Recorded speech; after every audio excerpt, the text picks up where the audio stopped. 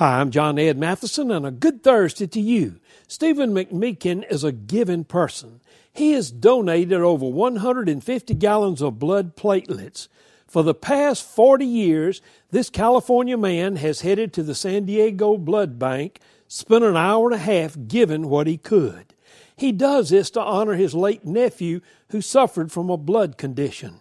Interestingly, even though he's donated blood nearly 1,000 times, he admits he's still squeamish about the process.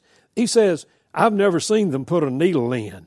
But he has no plans of stopping his giving spirit at any time. He says, "I'll just keep on donating until the day before I die." Now that's a great attitude for giving. I ask you, how much are you willing to give to God and to others?